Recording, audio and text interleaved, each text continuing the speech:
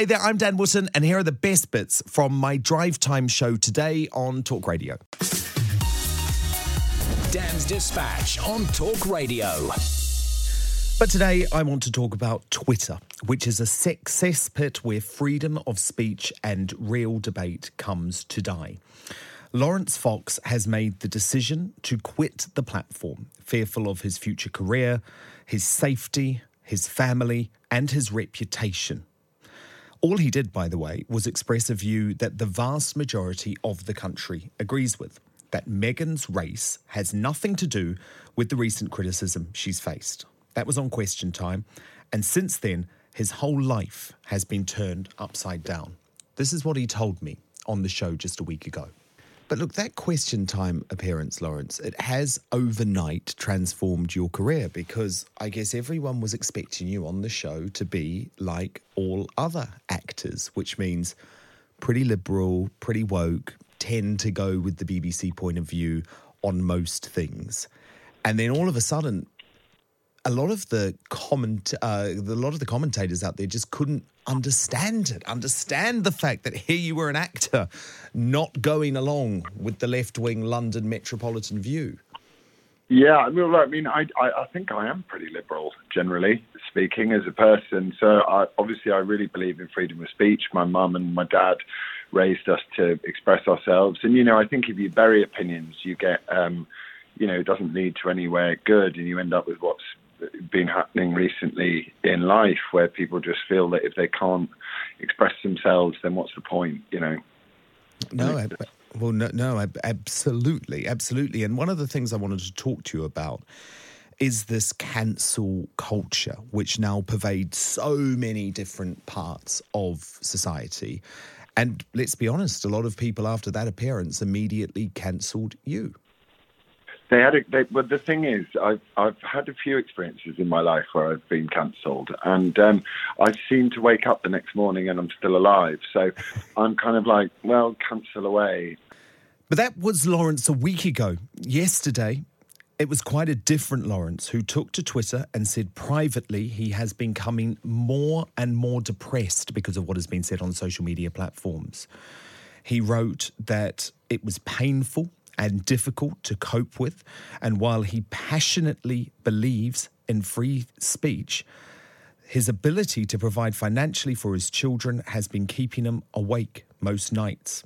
He said, people will tell me it will blow over, but when you are in it, it doesn't feel like it will.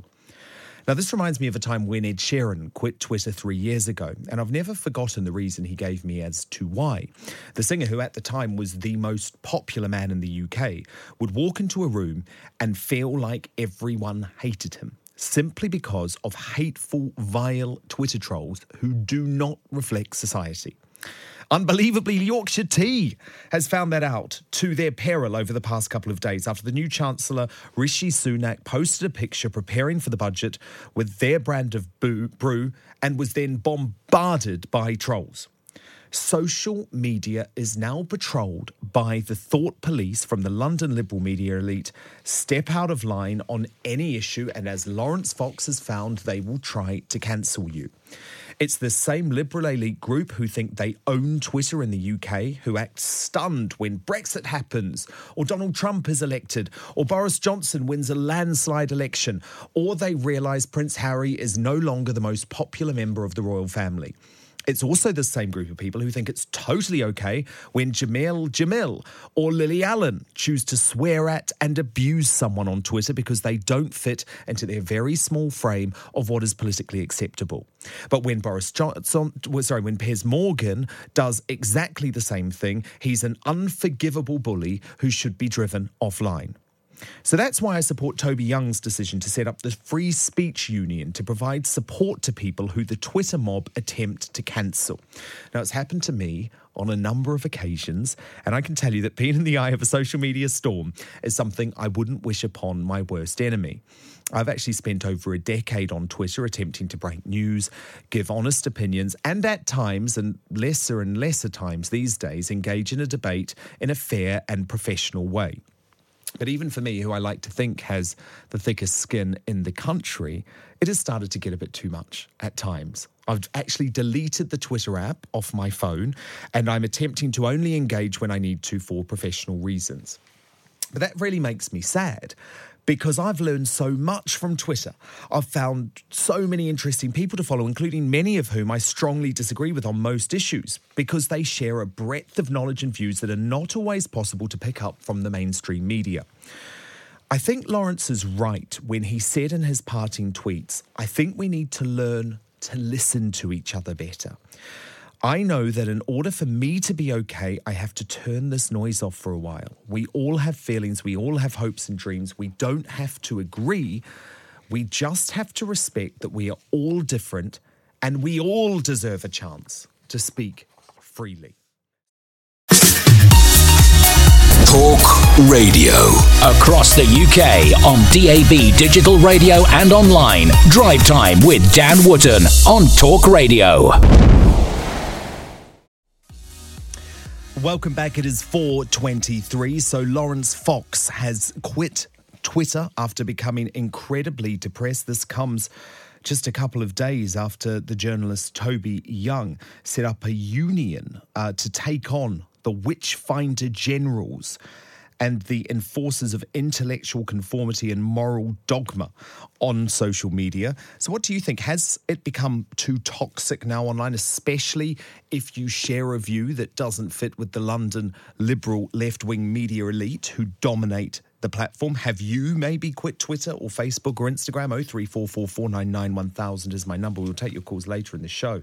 But first, I'm joined to debate this by the broadcaster and TV presenter India Willoughby and the left-wing commentator and and Remain supporter Femi Olawale. So, India, we heard there from Laurence Fox before the break. He has become incredibly depressed as a result of all of the trolling which he has received on Twitter after his Question Time appearance, where he questioned, I guess, some of the norms that exist in society, especially on the likes of the BBC, by saying, in fact, there's no racism towards Meghan Markle, and in fact, there's racism towards him because he's been called a privileged white male.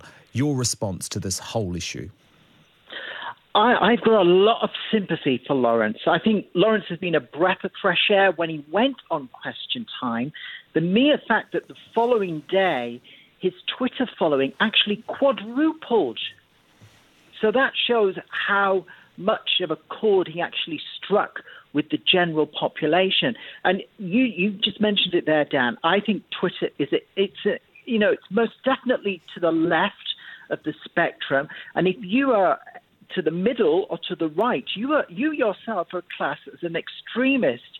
And I don't like this area we're getting into now, where the right to be upset or offended is strictly the preserve of the left. Be kind. Does be kind apply to Laurence? Does be kind apply to you, Dan? I know you've had a lot of abuse in the last few weeks. Piers Morgan as well is talking about it today to Jamil. And it's this righteous attitude that a certain type of person has. I don't know if your listeners are aware, there was a clip yesterday that was doing the rounds on social media, certainly on Twitter, of a young lady who'd gone into a newsagent and filmed herself buying copies of Britain's best-selling newspapers, The Sun, The Mail, I think there was The Telegraph as well. And she was given a commentary as she bought these newspapers saying, I am here to save democracy in Britain. I'm going to buy all the copies of these newspapers to save people from digesting the news. This is the attitude that this type of person has. They see themselves as the watchdog and the arbiters of what is and isn't okay. And it's actually intolerance. They claim to be champions of tolerance, but they're intolerant. Femi Olawale, it does sometimes feel like if you have a controversial or negative thing to say on Twitter and you're a left-winger, you're from your side of the fence, you're a Remainer, it's completely fine. If you happen to have a right-wing view or a Brexit type of view, like someone like Laurence Fox or Piers Morgan, you are ripe for attack. The level of hypocrisy that I'm hearing over the past 5 minutes is astounding. Over the past 2 years, I've had abuse literally every second. I've had racial abuse every day, threats of violence every, I'd say, week or so, threats of murder every couple of months. In February in 2018, somebody posted my home address online. Suggest that it's only the right that gets abused is absolutely insane. That's shocking. No, that's I don't think shocking, anyone's Femi. saying that. Femi. And by the way, I'm not suggesting that for a second. I know everyone gets trolled on Twitter. It is disgusting. It is despicable. It has become a cesspit, Femi, and it is a cesspit of hate. But it's also a place now where freedom of speech and debate is ending. And this is the point that I'm making. I'm not talking, Femi, about the trolls. I'm talking about the likes of Jamila Jamil, Matt Haig, who say it's okay for them to attack Piers Morgan because they don't agree with his point of view. Well, define attack. Are we talking about genuine criticism of the points that somebody's making? For example, this I've called him F-word this, F-word this, swear word that, attack, abuse. Okay, if it crosses the line into direct abuse, that is wrong, and that shouldn't be going on. But we have to distinguish between genuine criticism and abuse. Now, after what Laurence Fox said on Question Time, he deserved a lot of genuine criticism. To call it racist when somebody pointed out his privilege is simply wrong. So Laurence Fox deserved the trolling he got. As a simple point that I made, I actually talked about the concept of racism and how me, myself, as somebody with a law degree, somebody who's financially comfortable, I don't experience all the adversity that racism can bring about. So even me, I have a privilege, which means that somebody should take whatever I say about race with a pinch of salt. How much more so somebody who is in the category of people in this country that receives the least racism? Sorry, Femi, hold up. This is a new one for me. Talk Radio. Drive Time with Dan Wootton. On Talk Radio. Over the weekend, we were subjected to that, I don't use this word lightly, insane, unprofessional, and lacking in any dignity, that statement from Harry and Meghan, who decided to go on the attack against the Queen. Can't even believe it, the Queen. And also tell us all that we have to fund their £20 million security bill a year. We have to do it because they are providing us such a great public service and they have in the past. Well, I'm sorry. Do Harry and Meghan not understand that there are consequences to leaving the royal family and going out to strike it lucky, to strike it rich in the private sector in Hollywood and earn up to £1 billion? That consequences you pay for yourself.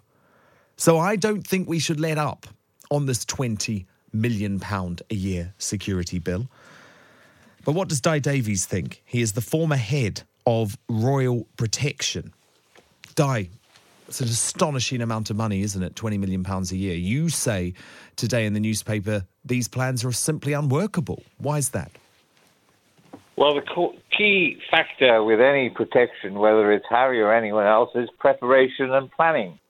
And if they're going to be waltzing around the world, in America and Canada and other places, often either together, separately, but leaving baby Archie at home, that has consequences. And the consequences are the hard-pressed royalty protection officer, unlike normally when these visits were conducted through the Foreign and Commonwealth Office, particularly abroad, it takes planning, it takes time, and that's why any potential terrorist normally prepares, and that's what we're actually protecting them against.